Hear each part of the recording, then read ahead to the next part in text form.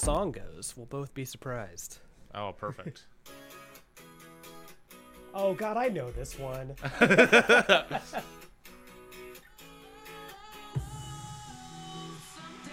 Is this Flo Rida?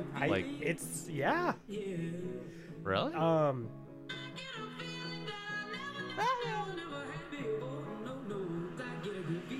I think it's, I'm gonna sound like a dumbass. Is it not Flo Rida, but then, like, Daft Punk made the song originally or sampled it? I don't know.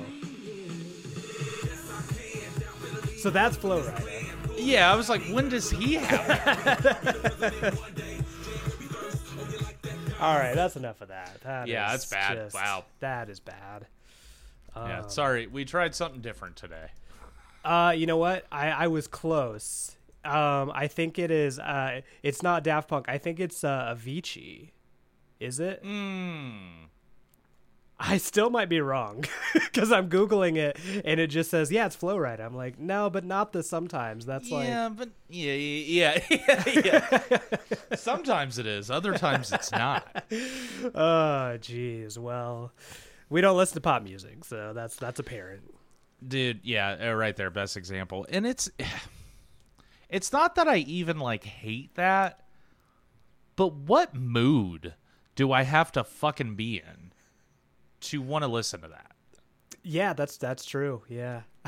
that's kind of my biggest hang up is, like, I get most other music and kind of what it does for you. I've never really maybe it's just because, like, I can't dance and I don't do ecstasy that I've never really, like, understood it. I kind of feel that a way about most like EDM and stuff like that and house music and shit. It's like I get it, but if you're not in a club dancing off your mind on Molly, why are, like, you know what I'm saying? Yeah, no, like the people that do go to, like, the EDM festivals and on Molly and stuff, do you think, like, Monday morning when they're, like, on the way to work, do you think they still listen to that stuff? Or do you think they, like, kind of, like, just listen to more chill music? That's literally my exact point, because you think after, like, a weekend of doing, like, Molly and, like, just raving your brains out, the last thing you want to hear Monday morning is just more right. Like, I would want to blow my fucking brains out, because that happens to me now. Like, I'll get drunk and listen to a band, and then it'll come on the next day, and I'll be like, I kind of need a break. Yeah, absolutely. You know what I'm saying? Or, like, I don't know. Dude, I want you to, oh, man, I want you to go to a club. I think that would be hilarious to see you at a club. Oh, just yeah. I don't know if I'm complimented or offended. What I mean, I just think it would be a fun environment for you, like, because I mean, I'll tell you, like, embarrassingly enough, I have been to a club a few times. Now, this is a tame Fort Wayne club where they did a lot of, like, there was a club around here called Flashbacks that did a lot of, like, 90s and early 2000s, like, hip hop music and stuff like that, and which is more fun. Like, obviously this was I would. Yeah, I was dragged there. There's never been a time where I was like, hey, you guys want to go to Flashbacks? Right. But, you know, I was drunk enough to be like, yeah, I guess I'll go. And it was a decent time, and I just think that I just really want to see you at one. That's all I'm saying. I think I would either really enjoy it or just hate it. I think there's no in between. Yeah. You know, it would either be me, like, just totally embracing it, or me, like, just you see me emerge from a sea of people just sweaty and like a beer in my hand, like, let's get the fuck out of here. Right. It's so loud. Right. What are we doing? God. All right. Welcome back to the podcast. This is episode 13, I think. I don't know. I believe lucky number 13 we are on. All right, cool. Well, this is the Vinyl Frontier podcast. Thanks for coming back. I got a question for you. Well, have you heard of this Sphere venue that they're building out in Las Vegas? No. Dude, it's kind of insane. You should definitely check it out. So basically what it is I compare it to Like, you know, those OmniMax theaters, like there's one in Cincinnati at the Museum Center where you like, you know, there's a movie theater screen like all the way around you. It's like 180 degrees or whatever. It's like an IMAX, but it's OmniMax. It's like every degree. Well, they're building one of these out in Las Vegas, and it's supposedly a huge deal because they got U2 to do like a residency there. That's going to be their first like performers there. They're working on building it right now. It's not actually built yet, but they're selling tickets. Apparently, like their first show is September 29th of 2023, and this is only in Las Vegas. But it's a $2 billion project. This venue is $2 billion with a B. And, dude, it's going to be amazing. Basically, what they did is there's a whole video that I watched yesterday with kind of U2 is being interviewed by, I think, Apple Music on YouTube about, like, you know, what this thing is and why they're doing it. And basically, what I liked most about it is, well, I've told you I've been to the U2 concert. I went to the U2 concert at Soldier Field in Chicago, and it was one of the coolest moments of my life. But basically what they said, what U2 said in this video is that the modern day, like, music venue for larger touring bands like that is stadiums, like football stadiums, hockey arenas, basketball stadiums. Stadiums are not built for concerts. The audio systems suck. They have to bring in their own like array speakers, which are loud enough. It sounds loud enough, but it doesn't sound great by any stretch of the imagination. So basically what they wanted to do with this venue is build a venue that can seat almost as many people. It actually has 18,000 seats in it. It's between 17,000 and 18,000. It's pretty decent. And so the video is going to be amazing because it's 360 degrees of like video wall. Well, almost 360 degrees of video wall. And then 360 degree audio. They're putting 168,000 speakers in this venue for full Atmos 360 degree audio, which this is the first venue to be able to hold that many people that can support Atmos for that many people.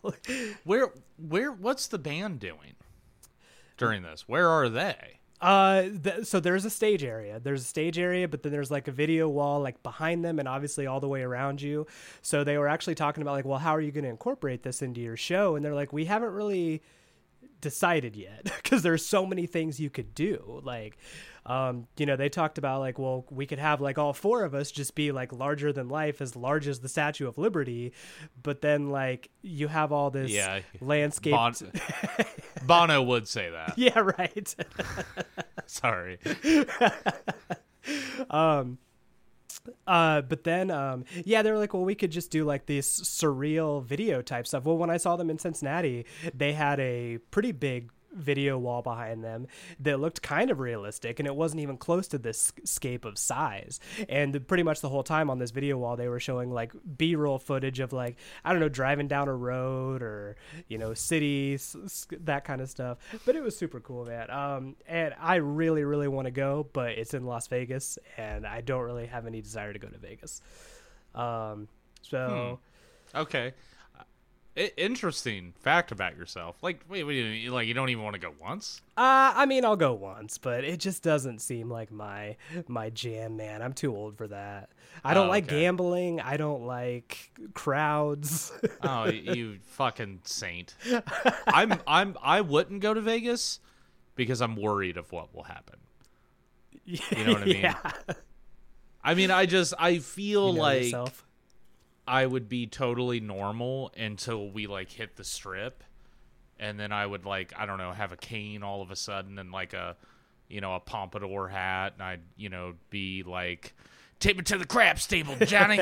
They're like, who's Johnny? What's happening to Eli right now? I'd be like a whole different person. I think. Yeah. I don't know. Have you ever been to a casino? No.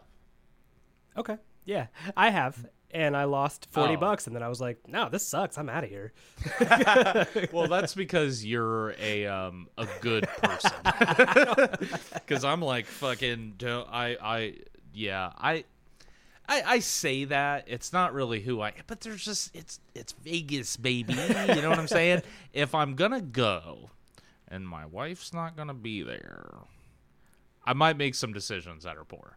That's all I'm saying. I get that. Yeah. So I'm a person that shouldn't go to Vegas, and you're a person who's just totally like, I don't get it. I'm cool, you know, and I respect that. That's very admirable. So like I have no desire. But then again, like I don't really like. I have this conversation with my friends all the time. I've never been to a strip club. Me neither. And I don't think I'm ever gonna go. Yeah. No, that's not for me. Unless they find a way to because board game and pinball and nerdy bars are a new trend. Totally, yeah. Let's bring that over to a strip club. You know what I'm saying? Okay. Like okay. they could be like cosplay strip, you know, a strip club. So they'll like come out, like it'll be the fucking, you know, Samus in the Metroid suit, and then she'll strip and take that off. That's kind of hot. I might fuck with that. This is a really good idea, and it doesn't even have to be like full nude because like there are other like adult oriented restaurants like Hooters, the Tilted Kilt where they wear like kilt Scottish garb. There's a Twin Peaks. Have you heard of Twin Peaks? I've heard of that. Yeah. That's where they wear like lumberjack outfits, like short denim shorts and like flannels. Yeah, I kind of always called that the trashy Hooters. Yeah, it is a little bit for sure. But so you're saying we should take that idea and basically just kind of adjust it for nerds. Yeah, appeal to the nerds. You know what I mean? You can you know they're really bound. You probably would barely have to pay for security. None of the nerds are going to go near the girls. Yep. They're going to be way too afraid. Probably myself included. Exactly. And yeah, you know, we could have somebody up there dressed like Daenerys Targaryen. She could do a dragon show. Yes. But not actual like bestiality. It could just be a tongue-in-cheek thing. Sure. Who else is we could have Velma. I'm really letting a lot of myself out here. I'm coming up with my sexual fantasies for nerd culture. I mean, nail on the head, Princess Leia. There you go. Yeah. Will you have a Jabba? Yeah.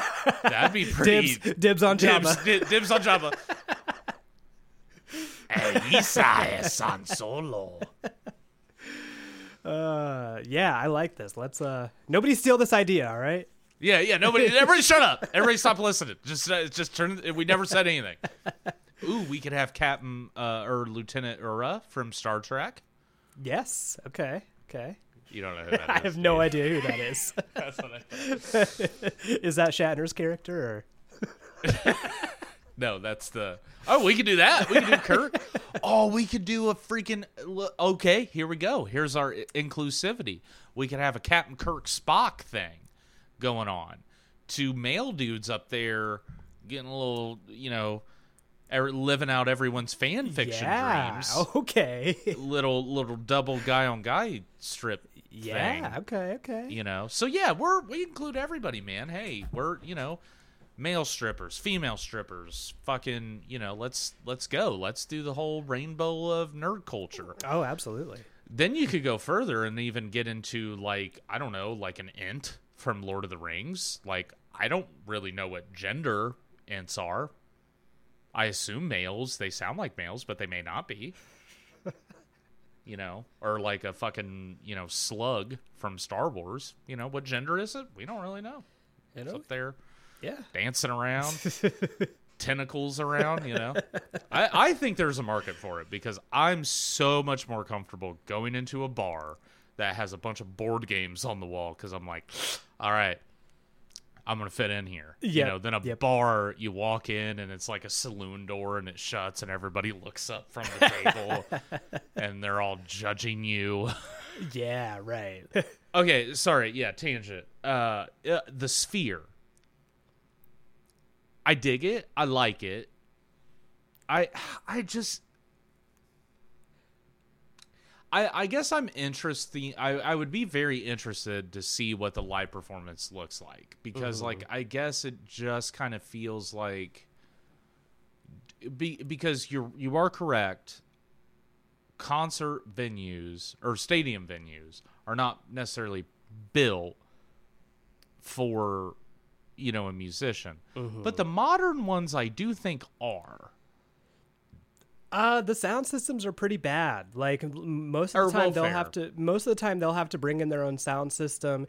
And like I said, the modern sound system is going to be like basically a couple towers of like array speakers that are going to be hung from like the ceiling basically. So it can get loud enough, but there's no real technology to be able to focus like the audio where you want it to go. It's like there's a sweet spot, and then the rest of the audience is just like, well, I can only hear the right side of this because this is in stereo and I'm on the right side of the venue. So there's a lot of dead spots, both audio wise and then video wise. And again, most modern stadium theaters do have like a jumbotron or video screen, but even then, like it's so far away, you just it's not a great experience. And like I said, the U2 night was a great experience for me, but not because the audio and video was amazing or anything to write home about. I also went to see the Black Keys at a hockey arena in Detroit.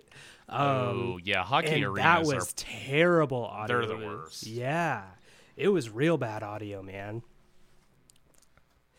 But and then the last thing about this venue, they're also going to be able to do like fourth dimension, and this might be kind of like, I don't know. Smell-o-vision. Essentially, yes. Yeah, they're going to be able to like pipe in like air and like have different sort of effects like fog.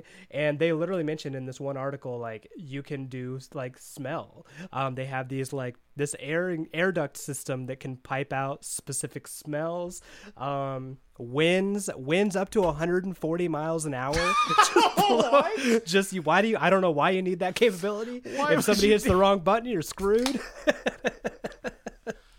It kind of makes me think of those videos where where it's like, I'm gonna rig up my smart home so if a burglar breaks in, it's gonna blare Slayer and all the lights are gonna flash and be like, welcome to your doom. Right. It kind of makes me think of that. Like, why do you possibly, first off, need to put smells anywhere? Like, I don't want that.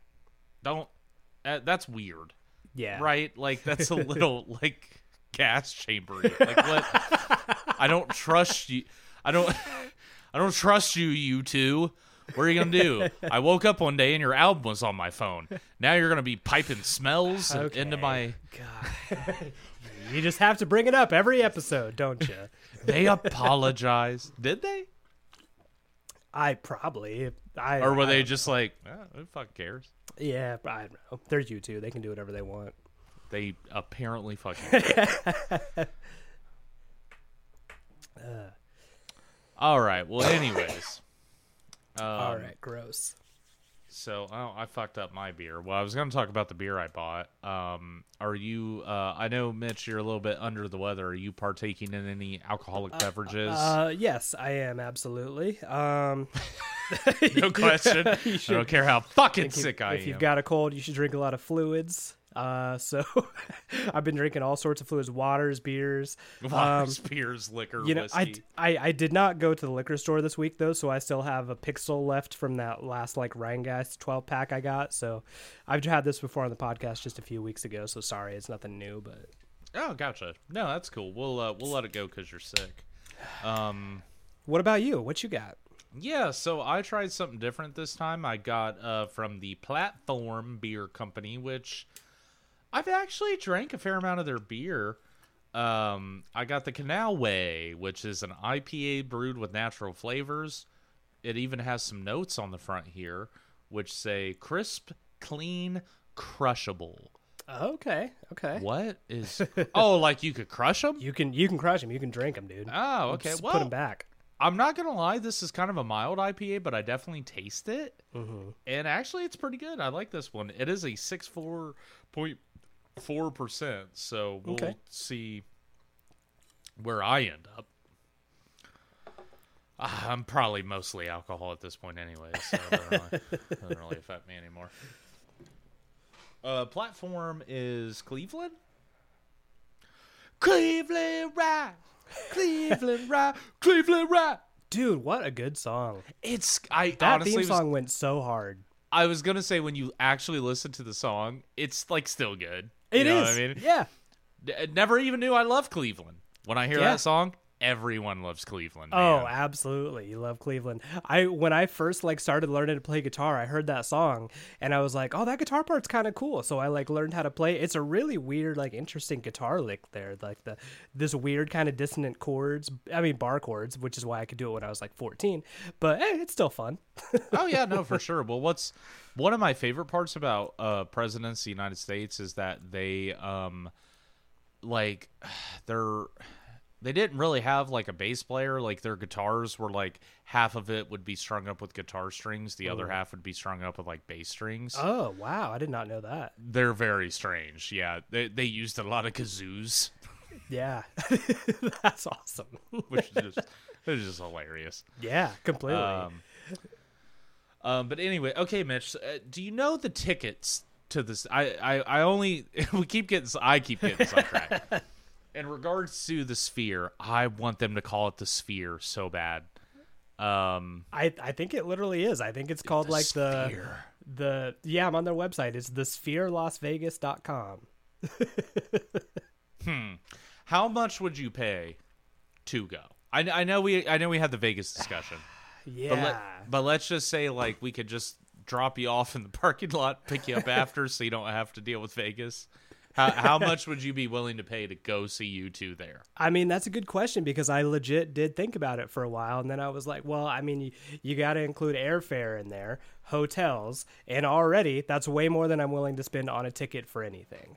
But the tickets, they're on sale from starting at $140, which is pretty reasonable for what they're doing. It says tickets range from $140 to $500. And I think if, it's actually not terrible if the max is 500, because I figured the max would be $100,000. This says basically max $500. I mean, the stadium, like, it fits 18,000 people, so they don't need to charge like it can only fit 1,000 people.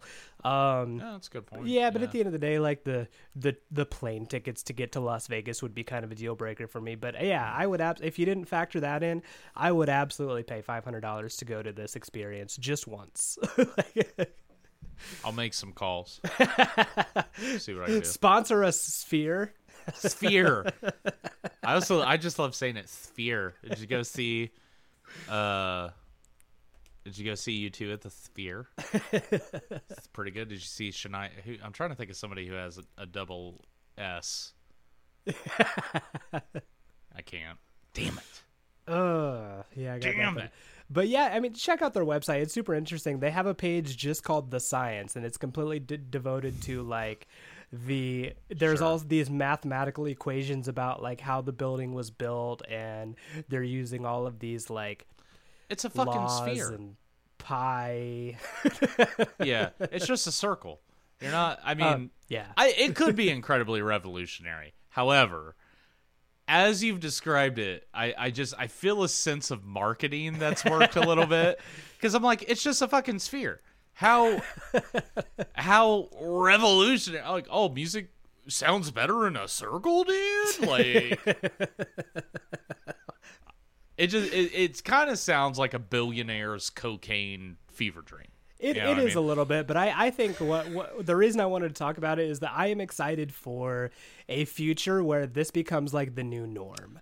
Like, Sure. It doesn't have to be $2 billion, but there may come a time where a building similar to what this can do is available in every state. Like this may come to Ohio, this may come to Indiana. Be just I don't know. That's all.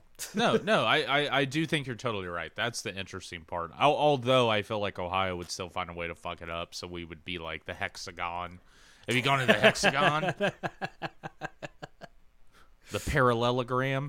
Yeah, it sounds shitty, man. It sounds terrible. Yeah, with the trapezoid. We used our revolutionary audio technology here at the trapezoid. Is it a square? No. Is it a rectangle? Kind of.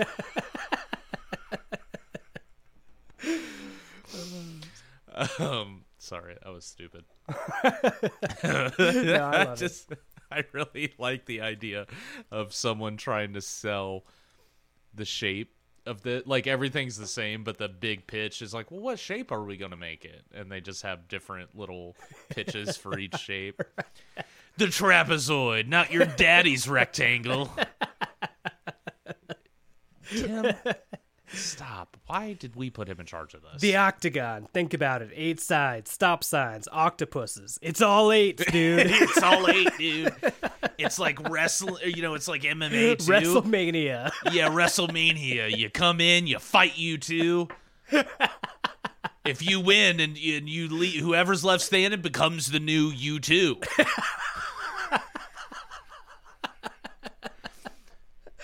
Oh, that got me a little bit. Bono knows some weird Irish martial arts. Oh, you know that dude does yoga. For sure. The Edge, they just give like a gun. It's Edge murdering people. The drummer and the bass player, they use as fucking body shields. Adam Clayton and Larry Mullins Jr. Get the name right.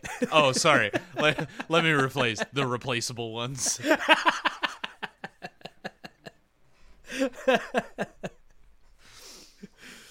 All right. Sorry. that was pretty funny, actually. That was funny imaging. Okay.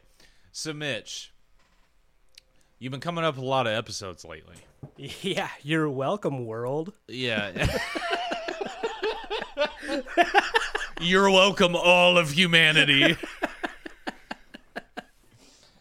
So I was thinking, 1, 2, fuck you. I'm going to come up with an episode. Sweet. Well, I appreciate it. I cannot wait. You didn't prep me at all for this. I actually didn't even ask to be prepped. I was like, you know what? I trust you. Don't bother with me. Don't bother me with the details. Trust me. Don't really give a shit. Of the same cloth. You know what I mean? Well, I mean, I was thinking yesterday when we were texting a little bit, like, I was like, well, should I ask him, like, if I should prep at all? And then I was like, nah, I'm kind of busy. I don't want any homework. Yeah, right. Yeah, no, exactly. So, but yeah, I wanted to do an episode I've been wanting to do for a while, and I'm kind of excited about it, and I'm hoping it will spark some interesting discussion, perhaps. Cool. So you are more than welcome to hop in at any point during what I have to say. So I wanted to talk about today why Foo Fighters is my favorite band. Okay, all right. Parenthesis, even though I know there are better bands. Oh, yes. Okay. In parentheses. So the whole idea that I had was basically I thought it would be cool to kind of do like a Foo Fighter deep dive, but in a different way. I wanted to talk about my favorite band, which, spoiler alert, is the Foo Fighters. They are my favorite. It's hard when you say favorite. I've never really understood that. Because if you say your favorite band, I don't know what that means, but I just know that the Foo Fighters are that because I know all the people. I know you remember when it was like that drummer? You know what I mean? I know all the weird random. For example, do you know Dave Grohl's middle name? I bet is it? No, I don't, but I'm going to guess. Guess. Because if you guess it, I'll fucking be really impressed. Is it Anthony? Honestly, pretty close. Oh, okay.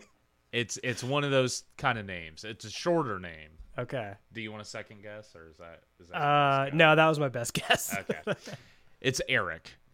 Okay. Okay. But I know that, and I'll never forget that. Right. So that's they're my favorite band. Sure. But what I thought would be interesting is I wanted to talk about my favorite band because they're not my favorite band because they are the greatest band that has ever lived. Mm-hmm. You know what I'm saying? They're my favorite band because they're my favorite. So I wanted to talk about my favorite band in a way that was like honest and transparent, and also to kind of work through why people don't like them. Because everybody's favorite band somebody doesn't like. Mm-hmm. You know what I mean? For example. So I outlined some reasons why they're my favorite band, and I do actually have 3 So I did this like a fucking college essay, my yeah, guy. this is an essay. Here's my thesis. That degree is paying off. Yeah, it's making my money now, baby. So I have a section of my outline here called "Tenets of the Foo," which is actually a really good tribute band name. Dude, it is. Tenets of the Foo.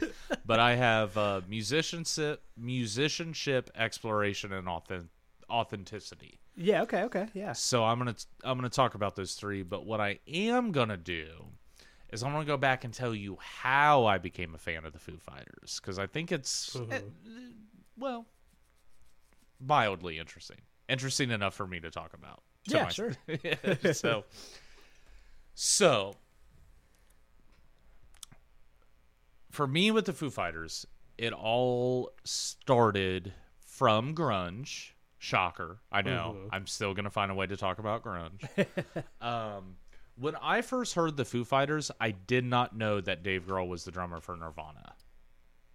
Sorry, let me rephrase. I knew that Dave Grohl was the drummer for Nirvana. I did not realize that that was the guy as the lead singer in the Foo Fighters. Gotcha. Yeah. So I hadn't drawn that line. So I did some math and went back. I think I even called my mom. I was like, "Hey, do you remember when I got into the Foo Fighters?" I really wanted to go back and really do a timeline here, and I think I have it. So it was pretty much 2005. Yeah. Okay. You know, the housing market. Wait, you called your mom this week to ask her about this? I think we were talking. I think it was a few weeks ago. We were talking about something else, but I was like, "Hey, by the way." Gotcha. It wasn't that extreme, but I did think of the question. I was like, I want to get a good idea here, and I think we kind of. But we did we kind of did the math and figured it out, and we were pretty much in agreement. But it was about 2005. The housing market doing great. Nothing on the horizon there that's going to go wrong. But anyways. No, so I was really into grunge at the time and I think around 2005, I don't know, you know what the newest band I was listening to probably in 2005? What's that? Jet. Okay, right on. I was like, they sound like AC/DC. I dig it. Totally. That's what I was stuck between, like classic rock and grunge. That's where I was at in 2005. And then I kept hearing these Foo Fighters songs on the radio. So at that time, I was hearing Times Like These, All My Life, Best of You. I was hearing all that, and I really fucking loved it. And I just thought it was awesome. I thought it was really cool. So I made my parents, my mom. I got one in there. Ooh, yeah, you got one. I got one in there. So the album that they had just come out with was In Your Honor. So I begged and begged. I don't remember how I got it. I think I had to do work for something, but I got In Your Honor. That was the first Foo Fighter album that I owned. Well, also during this time, like I said, for a long time, I didn't realize that Dave Grohl was the same dude in both Nirvana and the Foo Fighters. But eventually, I figured that out. Literally, I was looking at the liner notes for In Your Honor, and the liner notes for Nirvana's Greatest Hits album, by the way. Okay. And they both said Dave Grohl, and I was like, wait, hold on, dude. What the fuck, dude? Why did no one tell me? Mom!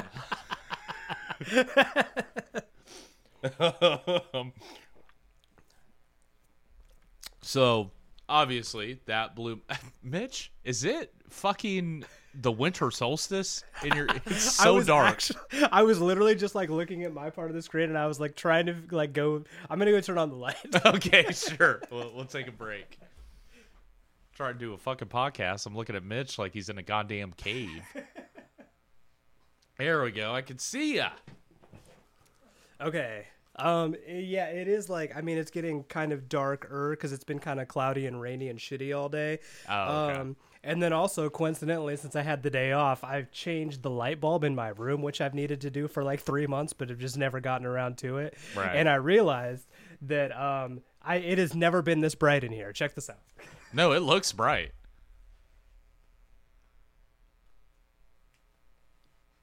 I forgot you had the dimmer. I got a dimmer switch. Yeah. Oh yeah. No, that's honest to God really bright. It looks great. Okay, that is quality podcasting. Is this bright enough? Is this okay? Should I? I should tell it's a completely audio podcast. Is it bright enough in here? Scotty, get on the lights, man. God, we suck at this. It does. It looks fabulous. Great. Cool. Is it weird to like talk to me while there's just constantly lights changing? Like I'm in a goddamn fucking... A little bit, yeah. I'm in a kaleidoscope.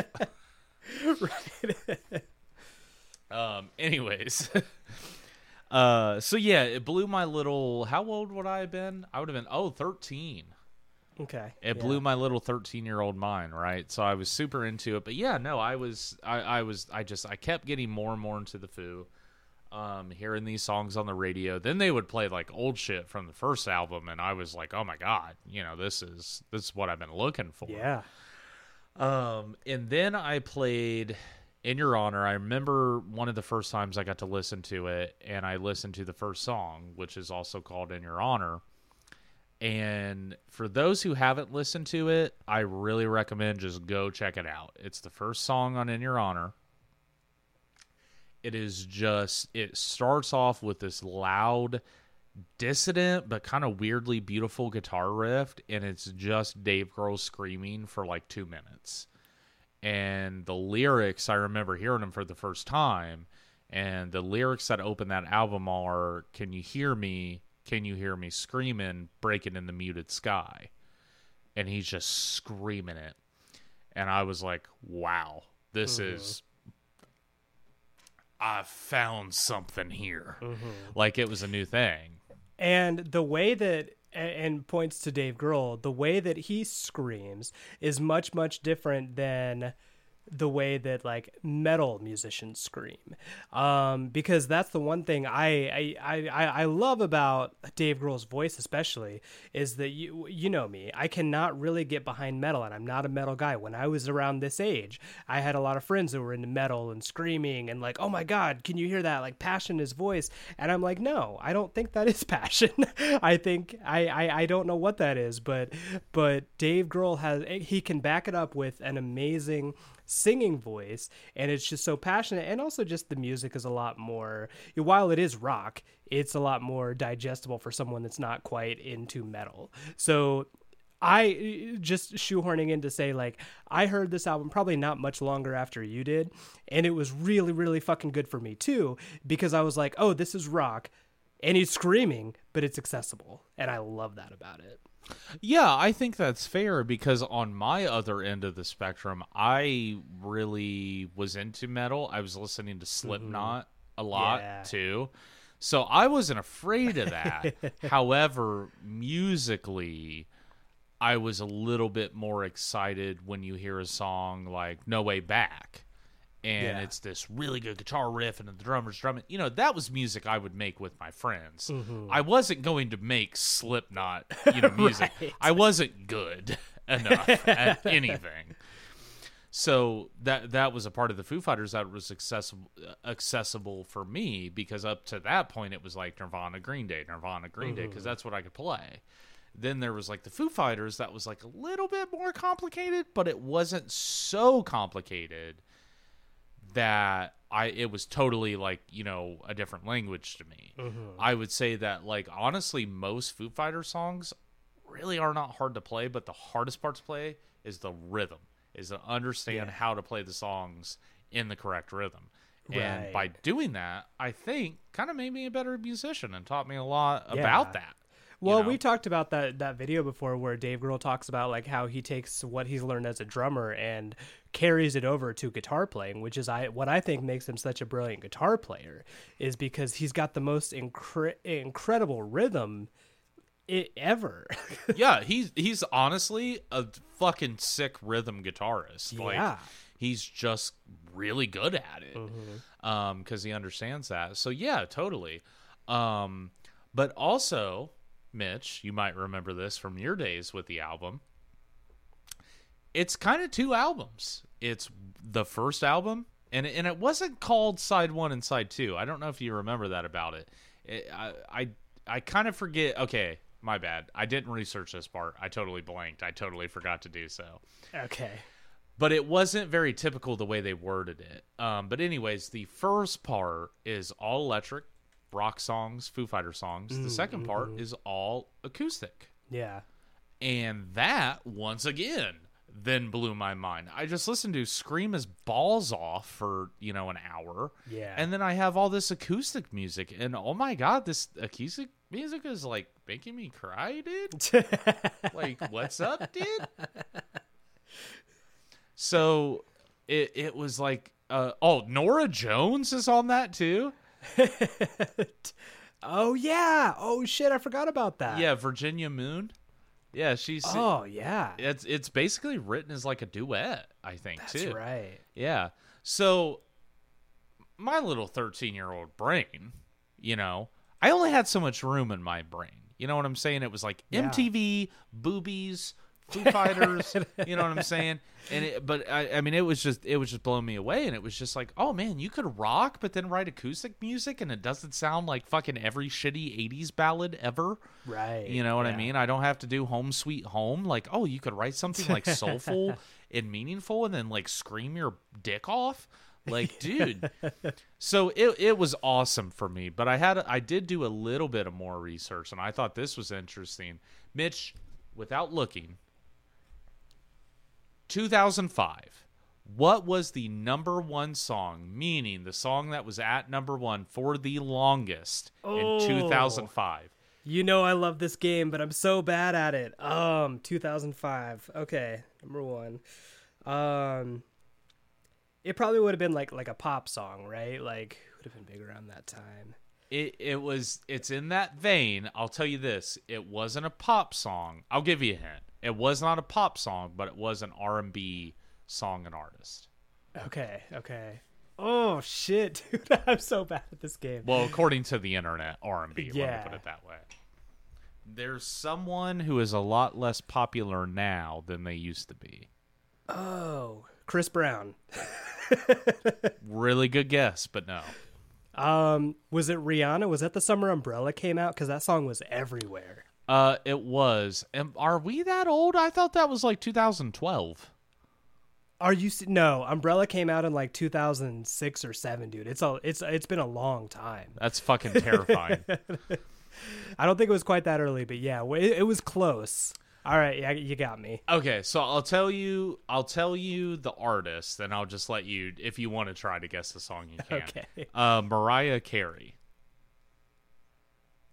I didn't know she had any other songs except the Christmas song. No, I'm very lacking in my Mariah Carey knowledge. Yeah,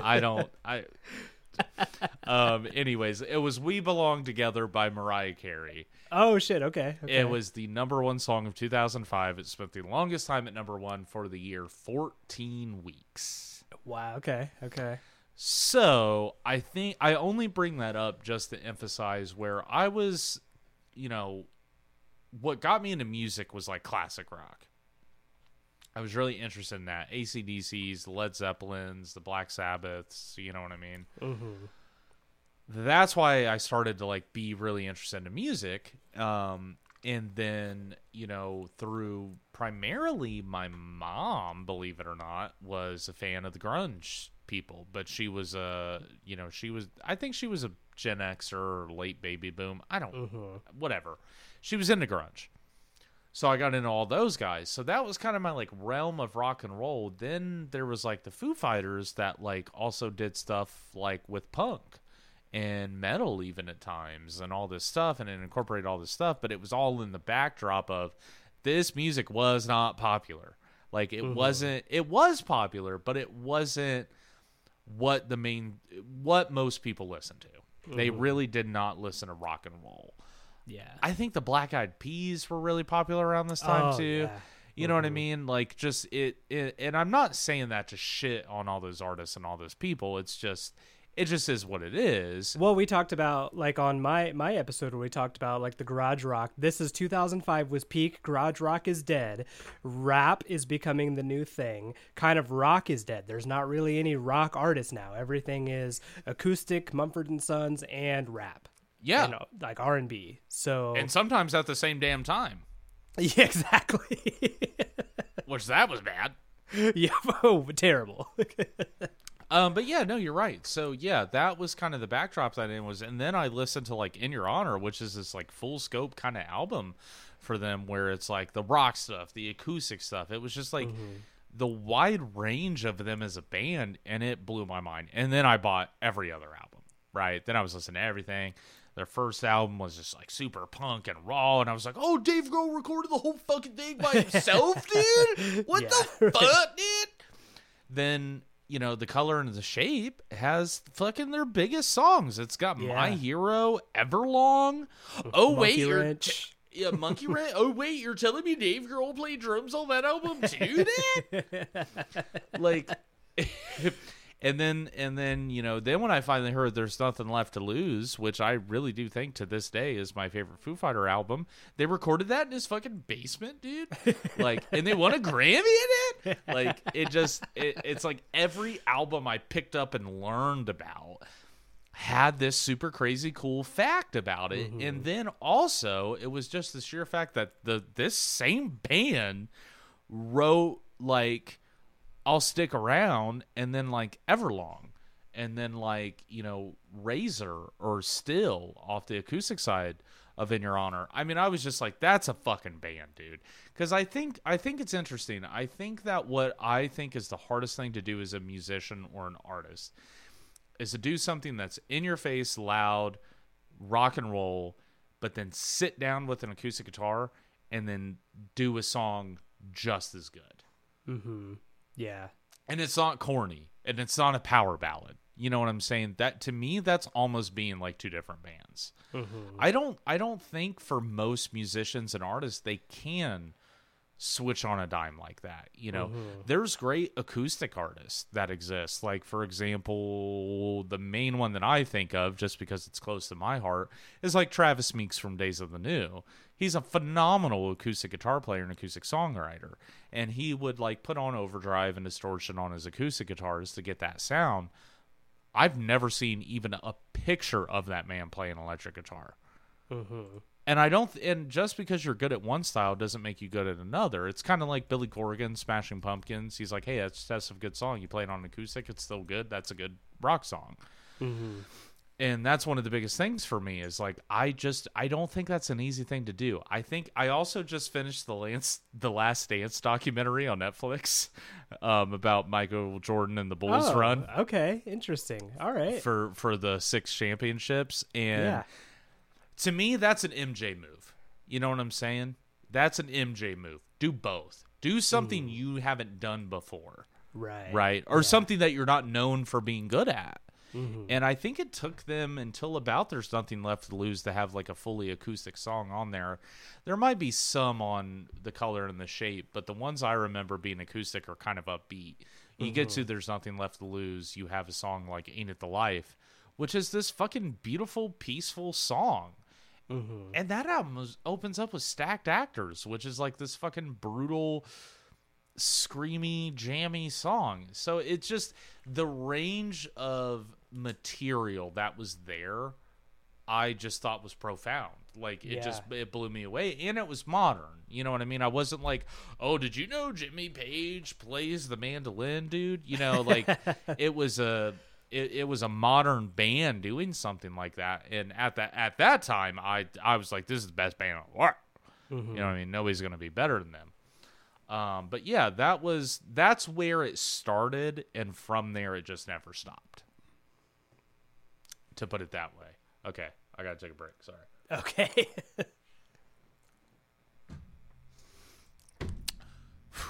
Okay.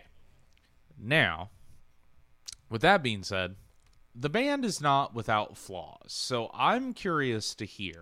I'm gonna pull you in here a little bit. You like the Foo Fighters quite a bit, but I'm pretty well aware that they're not like your... I don't know if they would even be in like your top 10. Yeah, probably not. Yeah, I don't think Weezer would be in mind. I think they could... Well, yeah, favorite. Yeah, I don't think they would be in my top 10. So that's my question for you, though.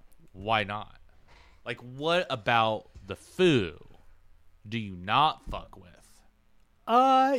So I think stylistically, some of the more recent albums, and obviously you could say this about Weezer too, haven't been as hard hitting as their early albums. I think they kind of went on a little bit. The past few albums have not really done it for me. And then also just stylistically, again, kind of like where we're coming from. Like, I can fully understand how big of a grunge kid you were, why you are in love with Foo Fighters and Dave Grohl. I wasn't really a grunge kid. I didn't really get into grunge until, way too late. I still like and love grunge, but it wasn't a nostalgia thing for me, because I just didn't have that. I guess that's the biggest thing. Like, they haven't put out enough stuff that's my personal taste. At such, comparing them to Weezer, like, that's 100% my taste. That's the songs I write. That's the songs I want to write. That's my passion. Whereas grunge / metal, like you're talking about, that is your passion. And yeah, that's about all I got. Again, I don't think they would get in the top 10, but it's really close. And to be fair with you, that I think Weezer would be very similar with me. It's just because I haven't enjoyed a Weezer album for quite a few years. Yeah. But that doesn't make me go, oh, Weezer's terrible. Like, well, no, of course not. Like, they're Weezer. They're still fucking Weezer. And I'll still, but then they'll come out with an album that will, like, I'll be really into for a minute. And for my interpretation, the Foo haven't really done that for you in a minute. Right, yeah. Yeah, none of their new material that they're working on, and especially as your tastes grow and change, really have excited you. Right, yeah. Did you know that the Foo Fighters played a charity event in which was trying to spread the message that there was no scientific connection between HIV and AIDS? I did not know this. Yeah, I'm not joking. They did do that. So they're not without their blemishes. But well, okay, so I did not know that, but this is one thing that I did want to talk to you about. And if it's too early, if you were going to talk about this, then feel free to move on. But I was going to say, points for Foo Fighters is I think one of the reasons that they have sustained their great reputation is just because since the social media age, everyone is finding out that Dave Grohl is just such a cool fucking guy. Like, he's just a really cool, down-to-earth personality guy that, he had a Hot Ones episode like the last year that, even people that I know that aren't like Foo Fighters fans were like, man, that episode was really cool. Dave Grohl is really awesome. And he does that constantly. I'm going to call it the Paul Rudd effect. Like, he's just a genuinely good person that if you met him, you'd have like nothing but good things to say. Like, he's this real personal guy. And I think social media, whereas I think it has harmed Weezer because Rivers Cuomo is terrible on social media. Dave Grohl, I think he knows what he's doing and he knows how to work it, but I don't think he's doing it. I don't think he gives a shit about social media. And that's what's so cool about it. It's so genuine. Well, that's what I was going to say. I think that's maybe the biggest difference between Dave Grohl and most people is, like, yeah, he's not doing an act. I mean, obviously he's not perfect. There's plenty of people that don't like him. But the way that I think he's that kind of person that if you were to, like, bump into this dude on the street, he would be like, oh shit, my bad, man. Like, even as a fucking millionaire, he would walk down the street and say sorry to you because you bumped into him. Right. He's that kind of guy. I mean, he's from Virginia. Spent a lot of time in D.C., spent a lot of time in Seattle. I mean, I kind of view him as a Midwest kid, which he really is, yeah. But he strikes me as that way, because that's just his demeanor. That's his chill. Like, I just watched a video today, and this video is pretty popular, about him basically saying, I don't sign autographs anymore unless it's for charity. And I've heard, like, various things, but, like, when you see him interact with these fans, he's handling it way better than I, because what they're going is like, oh, come on, Dave, like just sign it for my kid, dude. And it's like, what the fuck you and your kid, bro. I don't fucking owe him anything. But he's like, I'm gonna say it again. I'm gonna and like they'll interrupt him. He's like, I'm going to say it again. Like he feels like a dad, because he is a dad, right? But he feels like he you know what I mean. He's using his dadisms to corral these people. He's like, I'm going to say it again. I don't sign anything unless it's for charity. And then somebody goes, well, you said that and such last week, and then you were in DC signing this stuff. And he's like, well, you know what? And another thing, I gotta go. And then he just runs away. I've seen that video. It's hilarious. Yeah. And I'm like, he does shit like that. And that's it. And I think, again, to talk about the hot ones again, that one really cemented in me that, like, he's a normal fucking dude. He's talking about, having to do chores and picking up his kids and how his kids don't care that he's a rock star. Like, his kids don't like his music. Like, he's a normal ass dude. And I think that goes for most of the people in the band. Like that that's the thing too, is that all of these guys were just dudes. I mean, despite their flaws, you know what I'm saying? That's the whole thing, is like, that's why I wanted to do this, is to look at Foo Fighters objectively. And when I look at Foo Fighters, I do kind of get it. Unfortunately, what's been really getting under my skin lately is they kind of call them dad rock. Yeah. And now they're being kind of incorporated in the same breath as Nickelback. Ooh. And bands like that. And as a fan, I get a little bit mad. Not that I think, because now, in all fairness, though, we were wrong about Nickelback. I have to go on record. Those guys are very, very nice. And we were assholes to them for, like, no fucking reason. Oh, I agree. Yep, Actually, I saw an interview with Chad Kroeger where he was saying, because they basically asked him, why do you think everyone just started fucking hating your band? And he was like, here's why. He's like, here's why I think why. There was a comedian who had a joke about us on their Comedy Central Presents when that was a thing. You remember that? Way back in the day? Uh-huh. Okay. All right. All the old people will know. Mm-hmm. And it was a joke at our expense, and it was a funny joke, whatever.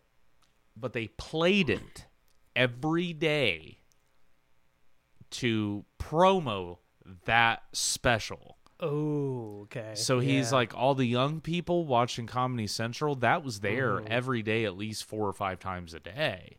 Yeah. And he's like, I just think it just kind of got beat in people's heads, and they took with it, and it became like an inside joke. Then it was an outside joke, and then everybody, decided to make fun of us. In my memory, that was also happening around the same time as, like, the early days of the internet, when people were figuring out that, like, what memes are. Remember, like, the early memes, like Bad Luck Brian, and oh yeah, that guy's funny, like, fuck Brian. Yeah.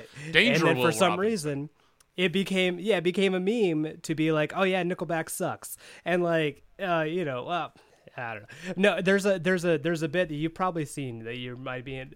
Shane Torres is a comedian that has a joke about, like, why Nickelback is actually awesome, and he goes on, like, the Tonight Show and has a whole bit about, like, hey, they're really good guys. Like, he has all these cool things about, to say about Nickelback, and he also brings up Guy Fieri in that same bit, which is why that one. Yeah. What the fuck did Nickelback ever do to you? Yeah, let alone Guy Fieri, like. Yeah, right. Yeah.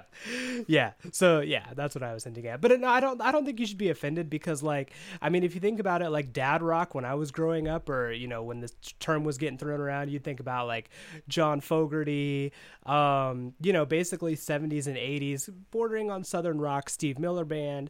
Now, if you fast forward, basically what I think dad rock is basically music that dads listen to. And if you think about it, we are 30, 35, that age.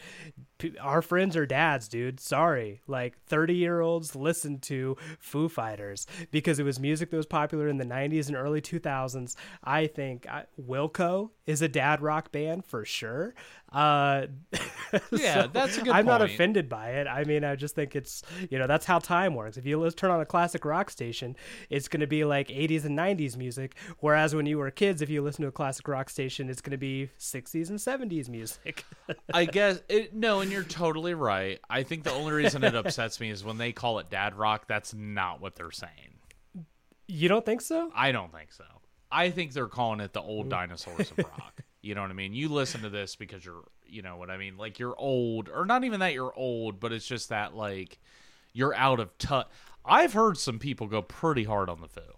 And that's what I'm saying is same people that like call it dad rock and they're like, yeah, what am I going to do? Listen to like Nickelback and the Foo Fighters? And I was like, okay, first off, what's really frustrating about that is those bands cannot be too different because as much as I think Nickelback are good guys, their music is objectively bad. Yeah. Never made it as a wise man. Never made it as it's so dramatic and cliche and cheesy. Right. Mm-hmm. And that's what bothers me when it comes to the Foo. I'm like, don't fucking include them in that because I think that there is a level of authenticity and I think that band actually lives it out. So I think when Dave Grohl is out there singing My Hero, yeah, he's a little bit like, he intentionally makes his lyrics vague to apply to as many people as possible. Mm-hmm. But it's coming from a very special place within him. Mm-hmm. So what's kind of frustrating is that, he's even said, he said, white people dance to the lyrics. Yeah. Don't bore us, get to the chorus. That's hilarious. The chorus has to be a bumper sticker. Yeah. And he said that. And that's, and that's songwriting to appeal to a mass of people. But I also think that he does a good job of blending the two, where he's appealing to a large audience, but he knows what he's talking and singing about, and you feel that when he's performing it.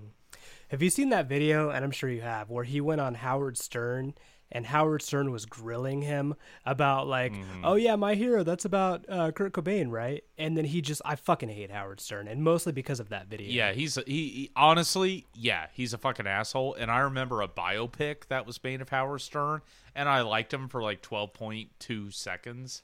Yeah. And then, have you seen the video? I want you to finish describing that video, but have you seen the video of them trying to get who was that? Oh, God. Who was that fucking actress? Anna Nicole Smith. You remember her? She was a Marilyn Monroe type. Mm-hmm. Yeah. They wanted her to weigh herself on the show live. And they were like, yeah, just get on the scale. And she's like, no. That's so and they're like, yeah, do it. Why won't you do it?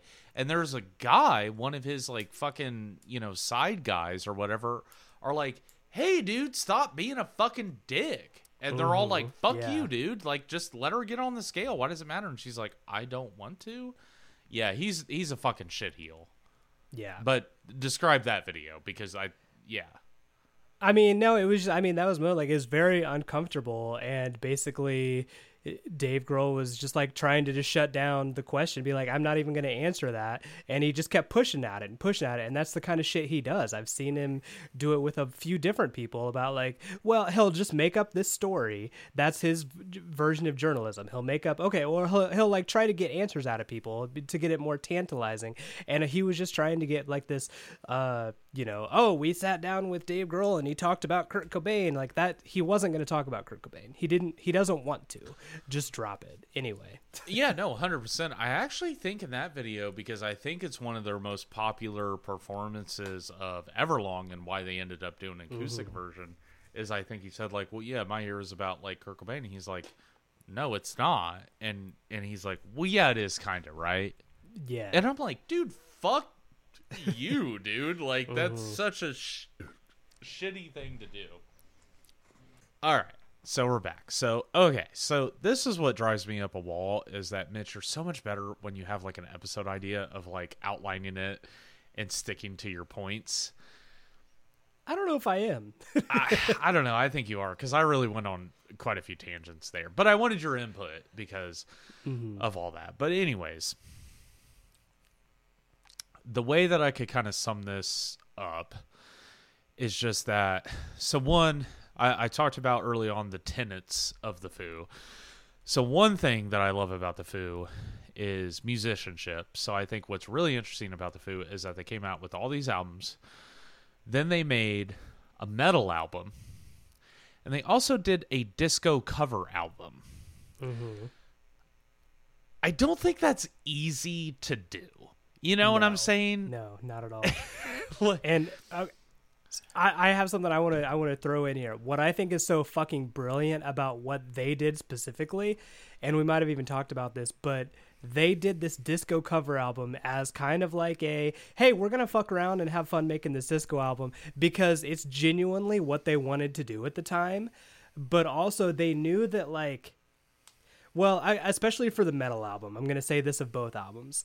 The metal albums, I like how they put it out as like, hey, we made this movie, Studio 666, and there's a fake band. So in this fake metal band, we're going to make this full-on metal album under the guise of, hey, this is for the movie, you know, because when people talk about Foo Fighters albums, they're not going to be like, oh yeah, Studio 666, that was weird. That was a weird album. The Widow, whatever it's called, the Death Widow or whatever. Yeah, Dream Widow.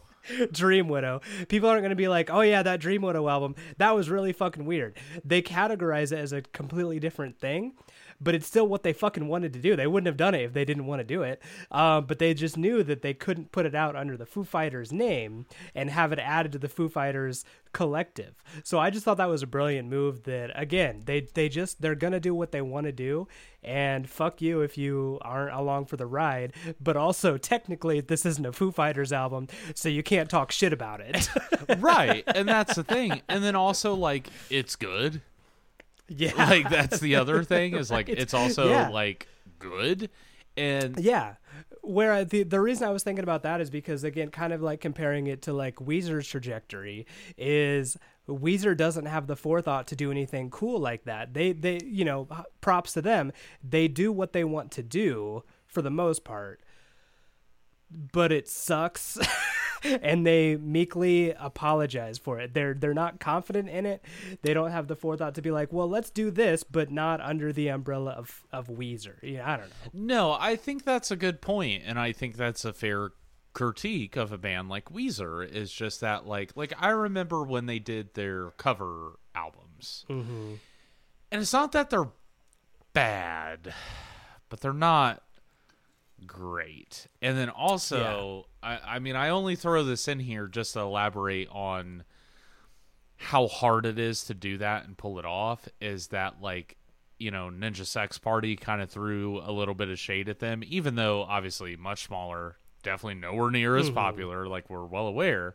But Ninja Sex Party kind of threw some shade at them because they're like, hey, we just covered like half the songs you fucking covered, and like we did that 4 years ago.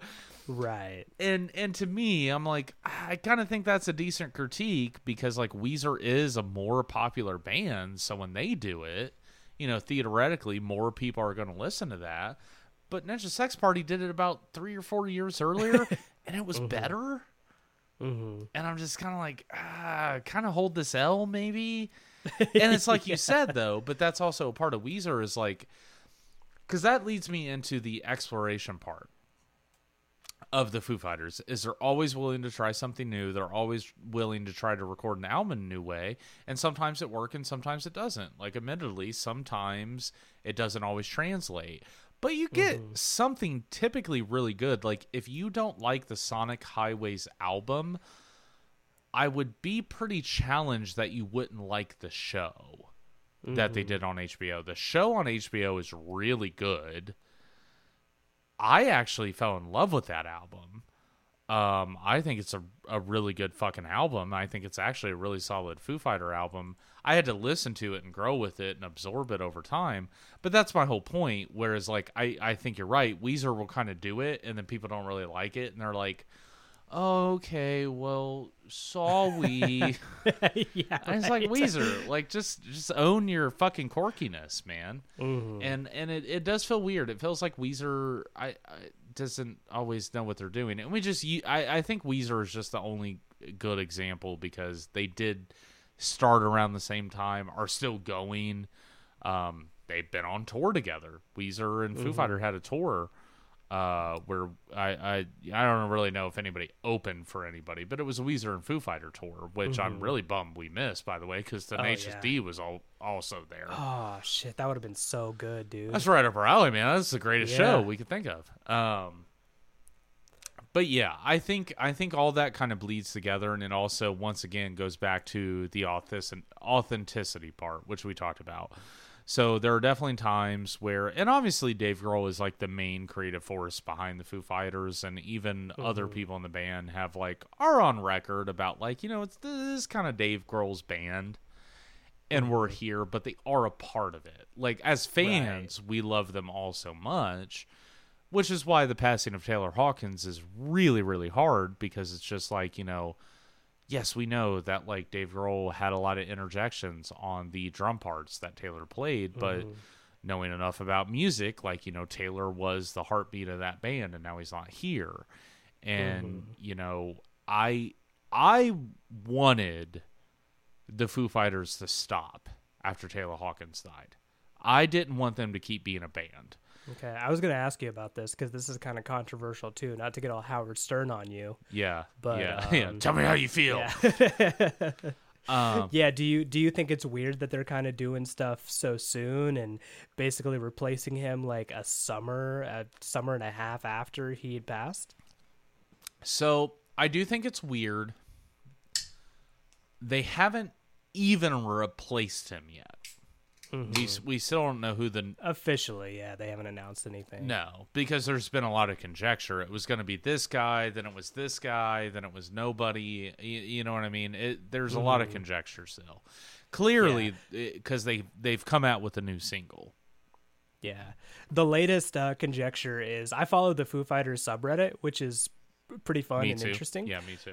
Yeah, right on. There was somebody that posted about like the drummer from Suicidal Tendencies posted on Instagram that he wasn't going to be playing with Suicidal Tendencies anymore, but then he was like, but I've got some cool things coming, I just can't announce yet. So now everybody's like, oh my god, it's a drummer from Suicidal Tendencies, which would be kind of weird but awesome. Yeah, I mean, super interesting. There was another guy that I forget who he was. God, I wish I remember. I got an argument with my other Foo Fighter buddies that we got in an argument about it. But no, yeah, like I do think it's weird, but in the same sense, I don't. So Dave Grohl, when you talk about him and Kurt Cobain dying and Nirvana ending, what he did was like he didn't want anything to do with music for like 6 months, almost to a year.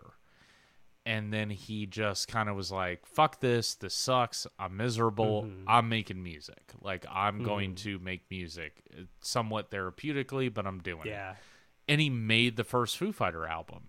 And pretty much everybody who likes the Foo Fighters, and then everyone who is like, I don't love their new stuff, but that first album, like, people love their first two albums. Like, those are two of their most receptive albums for most people. He fucking made that. And I think what's happening now is I think Dave doesn't know what to do.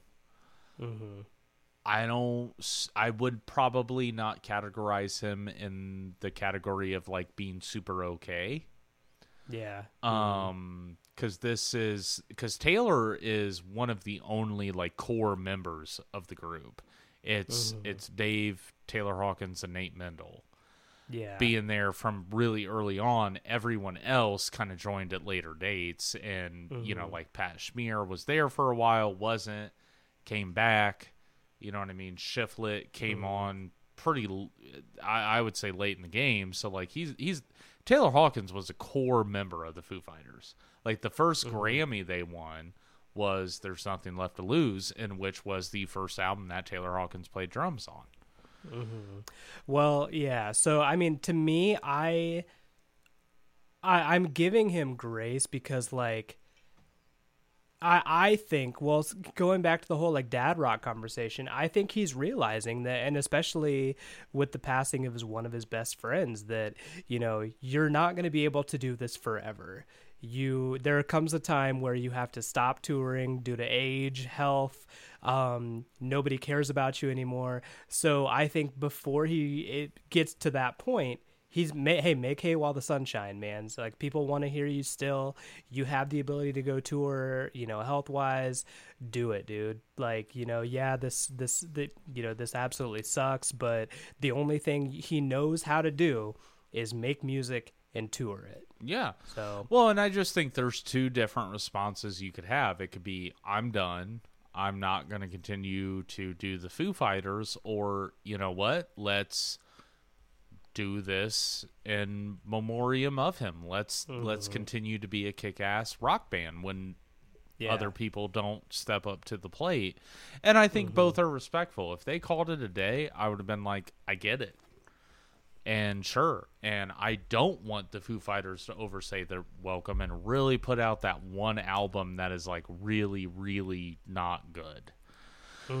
I pray that day never comes, because right now there is definitely a hierarchy of Foo Fighter albums, and even their worst album has their biggest songs. I think their worst album is One by One. You know what One by One has on it? All My Life and Times Like These. Oh, wow. Yeah. That's their worst collective album, and it has two of their biggest hits. Yeah, that's crazy. Yeah. Oh, I'm looking at it on Spotify. They also do that Life of Illusion. Oh, that was a B-side. Yes. Okay. Yeah, gotcha. That's not on the actual album, but that is a B-side from okay. that era. Gotcha. Yeah, when they do Life of Illusion. That Taylor Hawkins sings. Oh, sweet. Okay, yeah. Yeah, it's actually pretty good. Pretty good cover.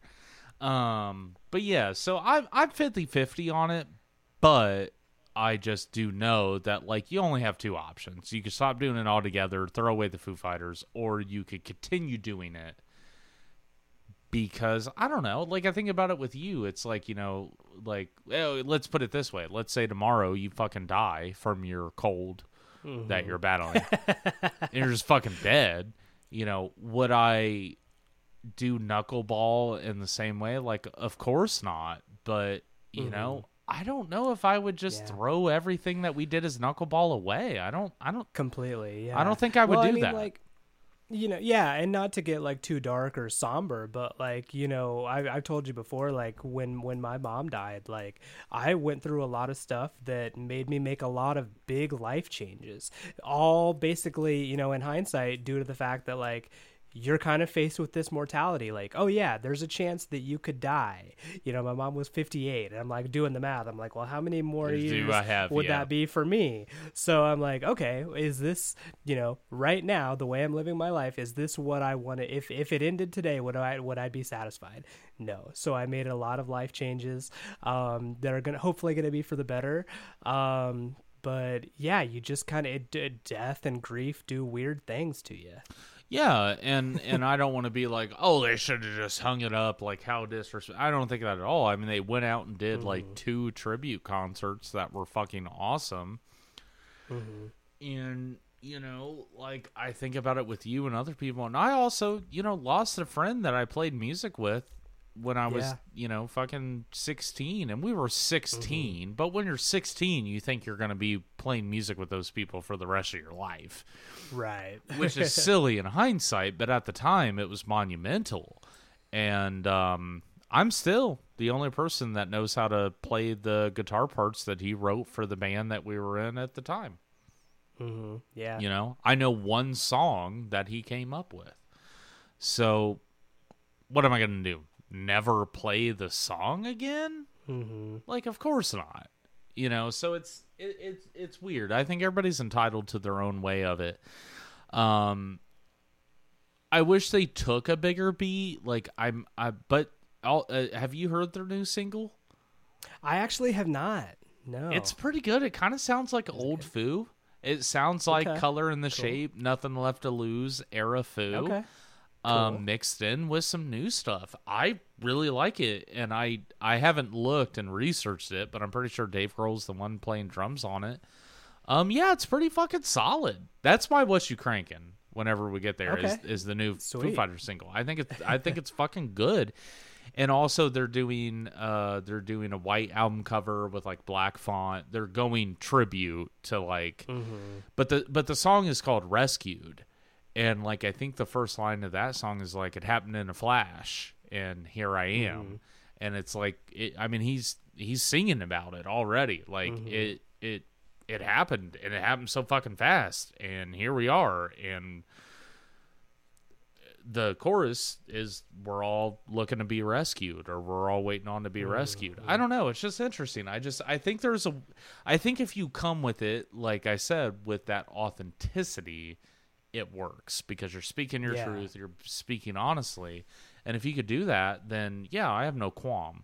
What would have sucked is if they were like, let's do a double live album or some rock star bullshit, and I would have been like, yeah, I'm gonna have to take these down a peg from 1 to 2, you know. Yeah. But they didn't do that. What they're doing is what they're doing, and because they are my favorite band, Yeah. I'm willing to be there and see it through, because I don't think they're doing anything distasteful. I don't think they're doing anything too over the top. They're coming out with a new album with potentially a new drummer that we still don't know. We still don't really know what their plan is, but also this could be the last Foo Fighter album. We also don't know that. This might be the last brouhaha, and they may have already written and demoed a lot of these songs, and this may just be the last one. Yeah. So we don't know.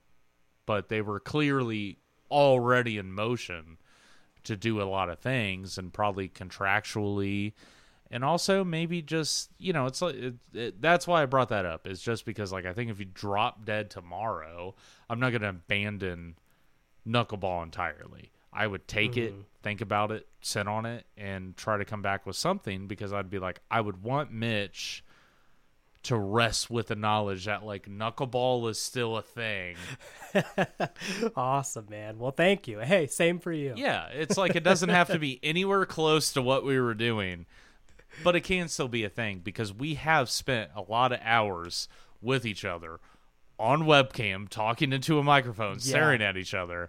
I'm not going to let that just go just because you're dead.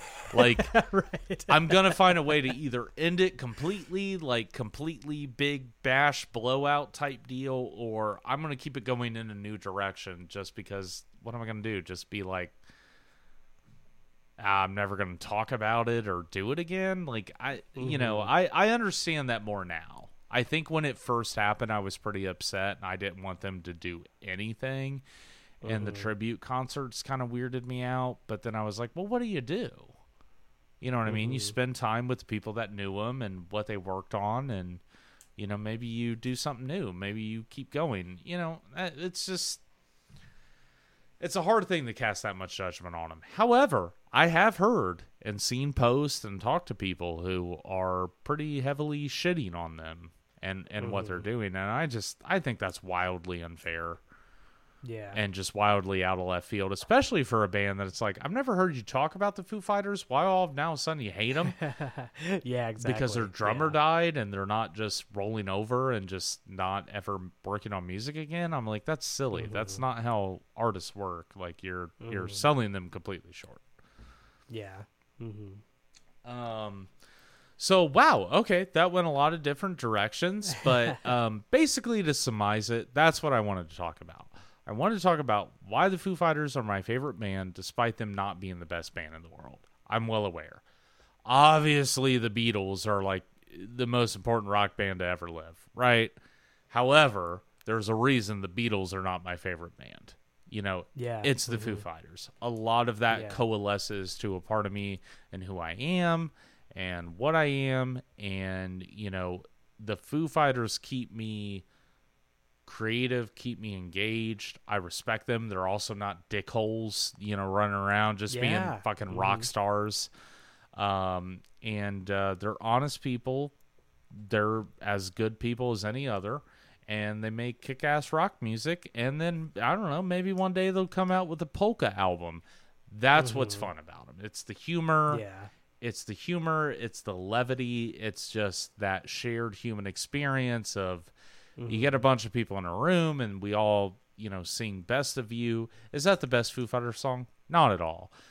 100,000 people singing that song, though. That's something pretty powerful. So Oh, absolutely, man. Fucking awesome. And yeah, again, for me, I think one of the reasons that, I would place them so highly, despite me just saying that I don't love their most recent albums, is that what I've learned about Dave Grohl, like as a person and who he is, I think far forgives any minor songs that I don't love, but thank God he hasn't had any, he's just a genuinely good, down to earth dude, hasn't had any issues, any controversies.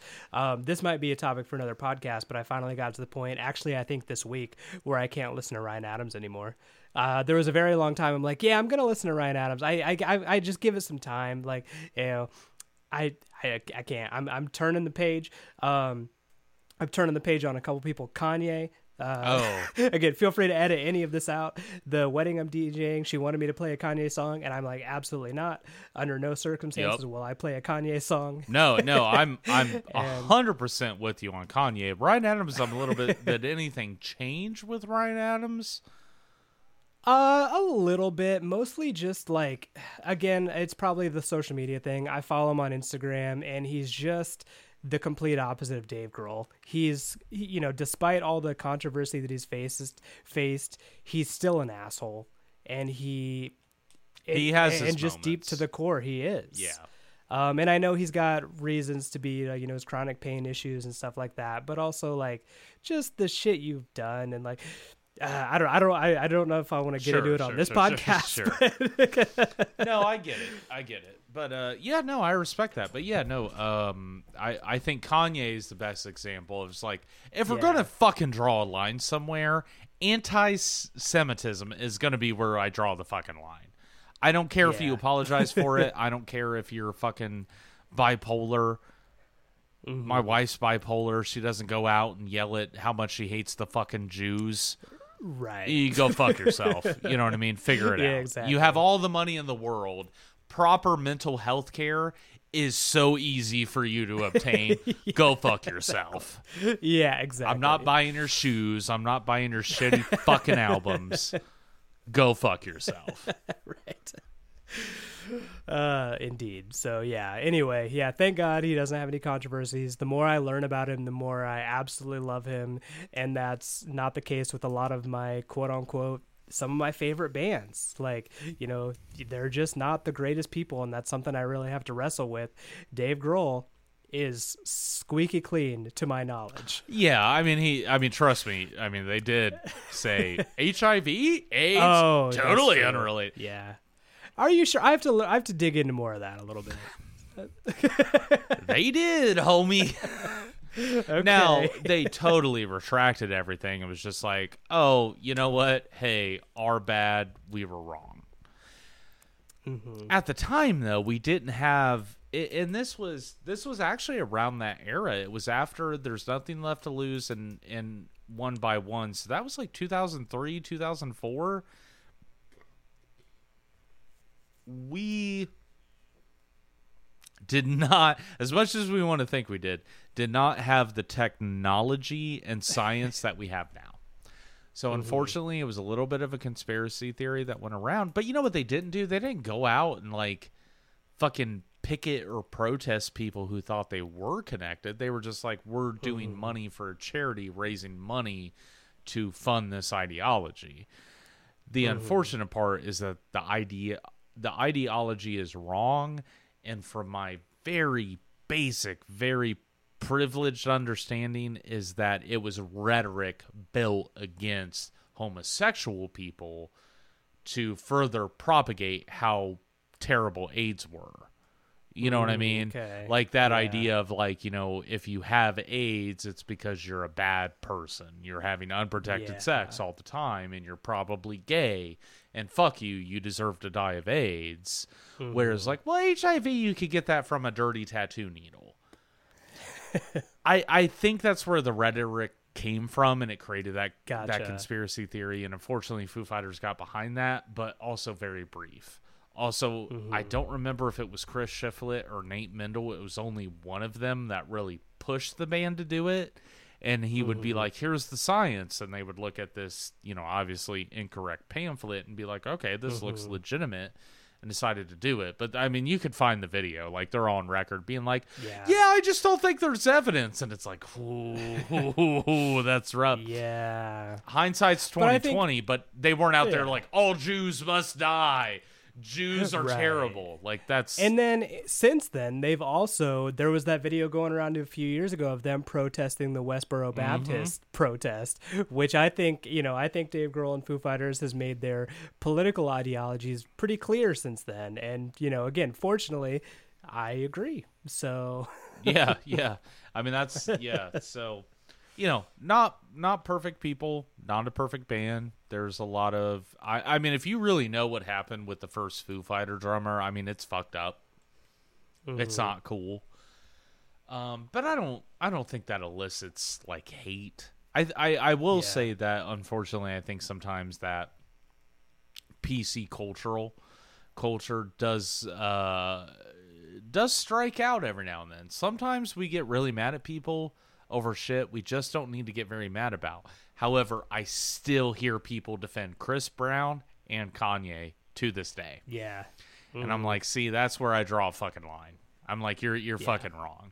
Like, Chris Brown should have been canceled, but he wasn't. And the fact that we have not run Kanye completely out of everything is fucked up, because he already withdrew it and said like, no, I was wrong. I was fucking around. You know what I mean? I don't even think he said he's sorry. Yeah, right. I'm not going to live with that. I'm not going to settle that. I don't care who you are, how much money you have, what fucking background you come from. You don't get to go out and just spew hate speech. So, I think he has that to fucking answer for, and I think that he'll get away with it. I really do. So anyways, Jesus. Anyways, that's a summation. I just wanted to do a deep dive into a very, well, maybe not the most complicated band, but a band that, is complicated. I would love to go through and read off their whole discography and talk about what I like and don't like. Maybe that's another episode. But I would also love for you to maybe give this a shot with Weezer, because I think we both know Weezer might be your favorite band, but we also know that, they're not the best band to ever live. Oh, yeah. I could probably spend 3 episodes talking about their downsides, their downfalls. Yeah. So it's an interesting thing. But, at the end of it, when I look at it, it's kind of like it's like a Venn diagram. When I look at it all together, the negative aspects of the Foo Fighters is so few and far between.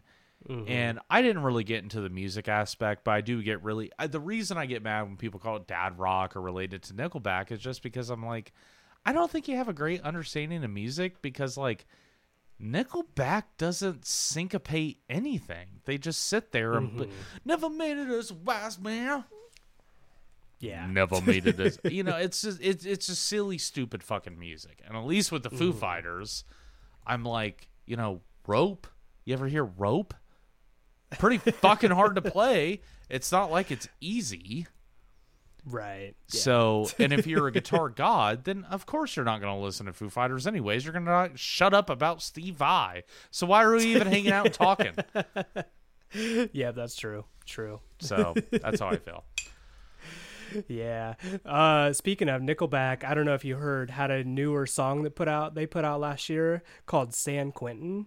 And it sums up everything you were just talking about them. The reason their music sucks, it's so just non-genuine. It's so like I gotta pull this up. I got the lyrics pulled up for the San Quentin by Nickelback. The lyrics are, let's get the circus on the road. We're taking bets how far a tank of gas will go. Call up your best friend, then call 2 more. About to do some shit that you ain't seen before. Oh my God. Which is like, yeah, okay. Yeah. It's basically okay, just dude. We got out on bail. We hit the town. Somebody told me we should burn it to the ground. Okay, burn the city to the ground. We're to jail. Okay, you guys are badass. I get it. Fucking rock and roll, man.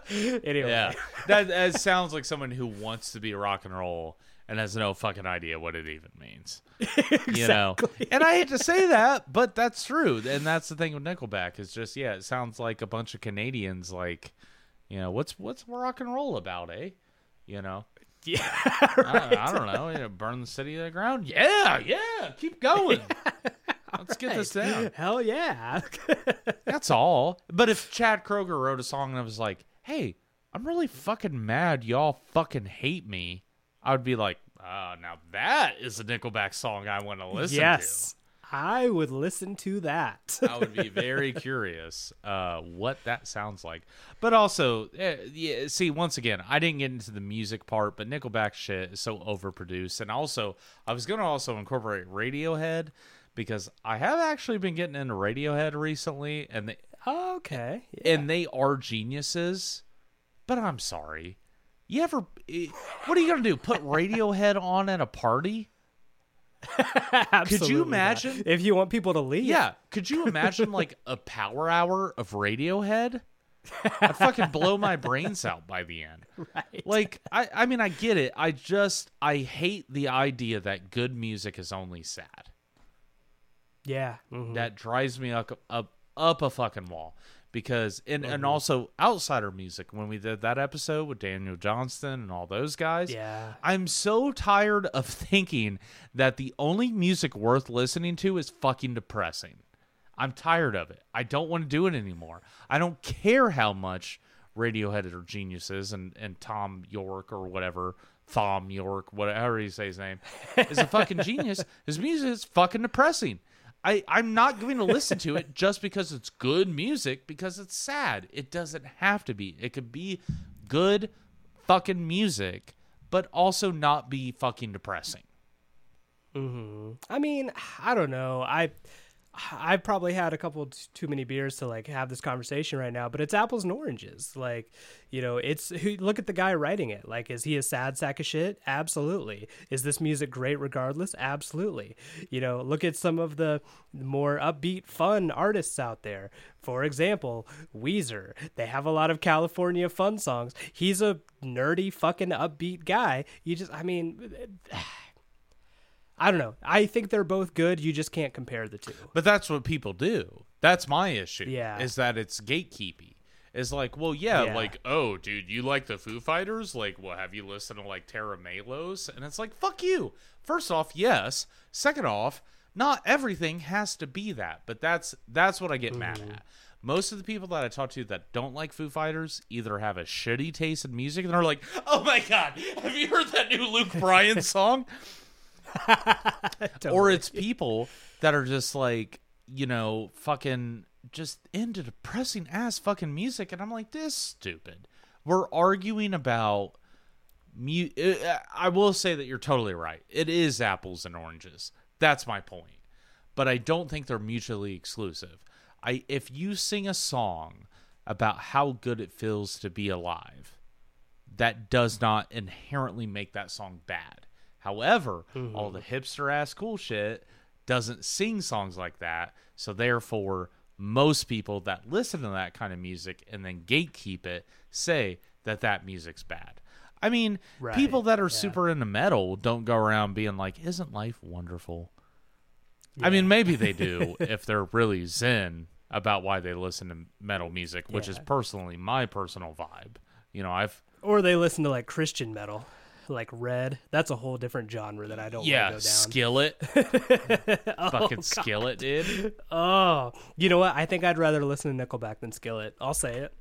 Yeah, I probably would. Now, there's a few metal, like Demon Slayer. They're not bad. I fuck with Demon Slayer. I mean, I've not listened. Oh, you didn't get into the Christian metal scene? I really did not. You ain't listened to Under Oath, bro? Around. I'm familiar with Under Oath. Yeah, it wasn't my cup of tea. I prefer his later work that wasn't as aggressive. It wasn't as under. It was Over Oath. Yeah, it was Over Oath. Yeah. Okay. All right. That was a dad joke. Yeah. I think that's why I get mad. That's why I get mad and I get very defensive at the Foo is I'm just like, dude, fuck you. If you think this sounds like Nickelback, you're a fucking idiot.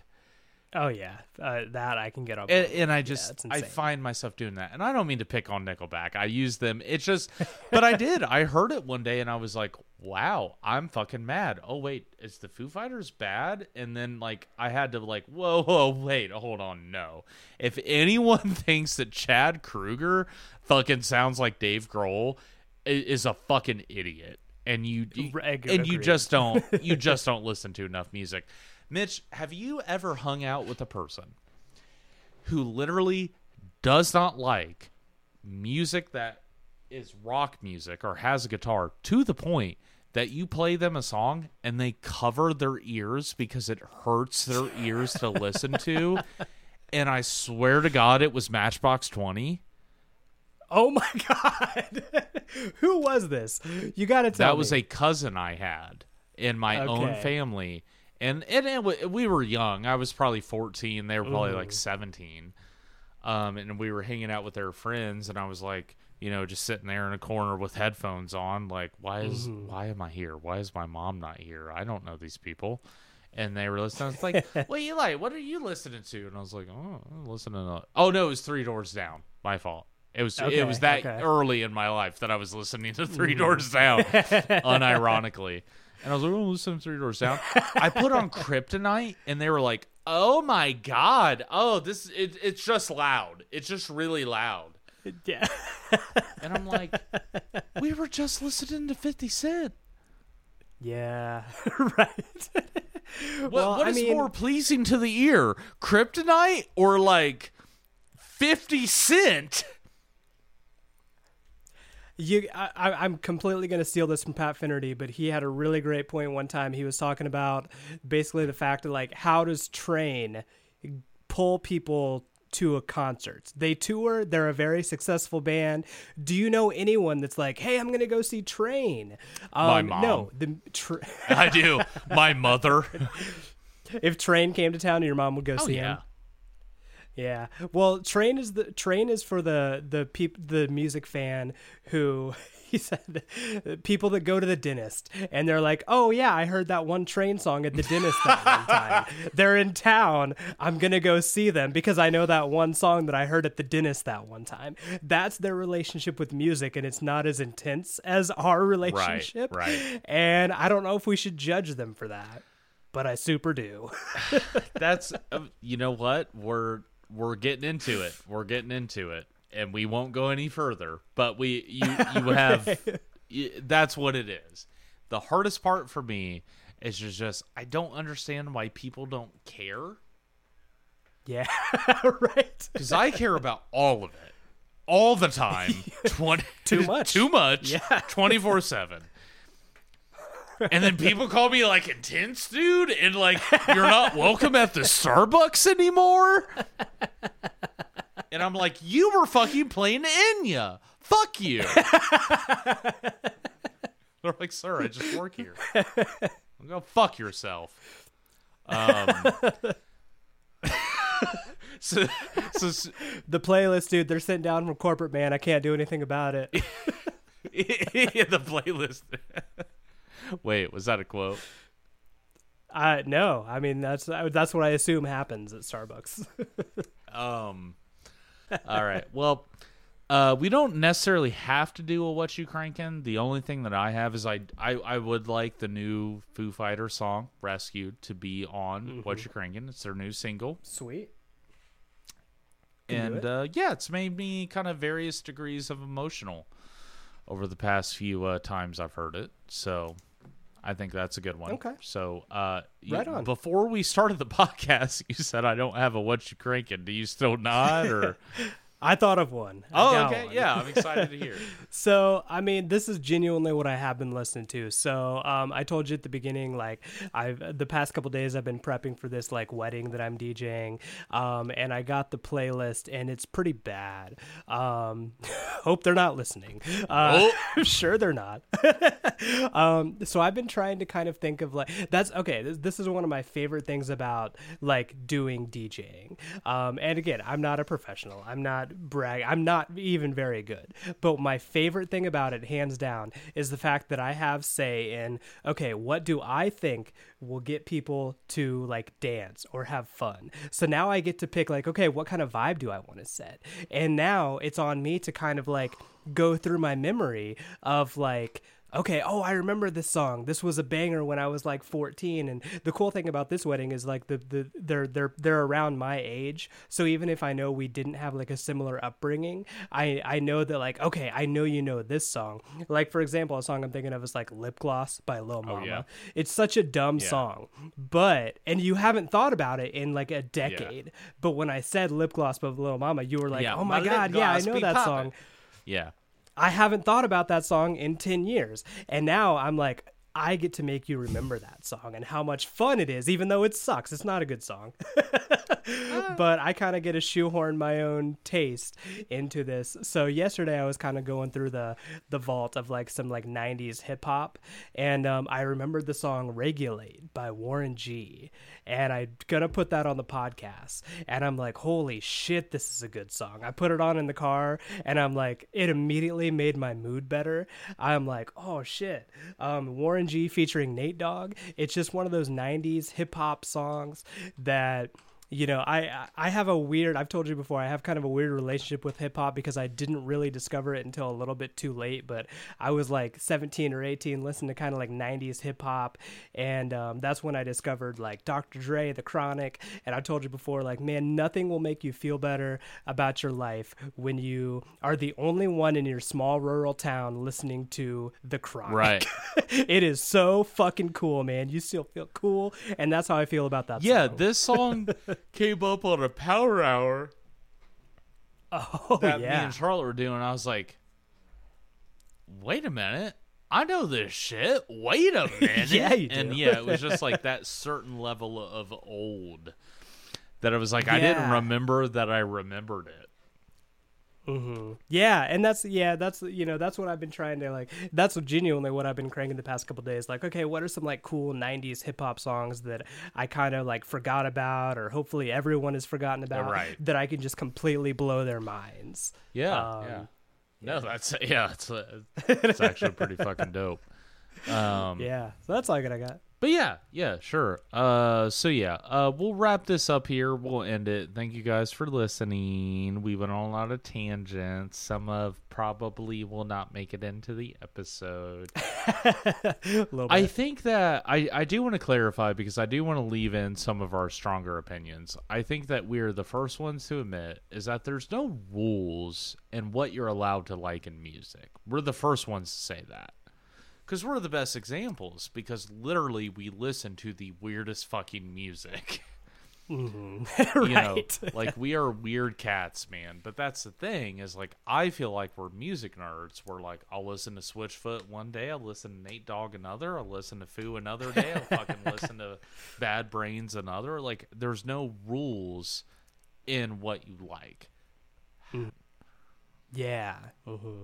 I don't know. I think that's what being a music nerd is. So I just, you know, I don't know. For sure. Anyways,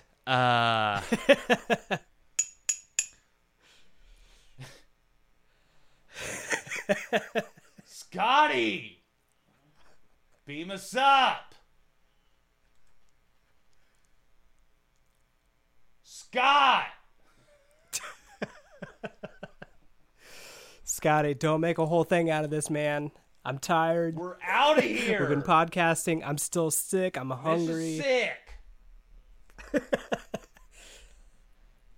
That'll work. Just beam us up, dude. Just beam us up, man. Please get me the fuck out of here, dude.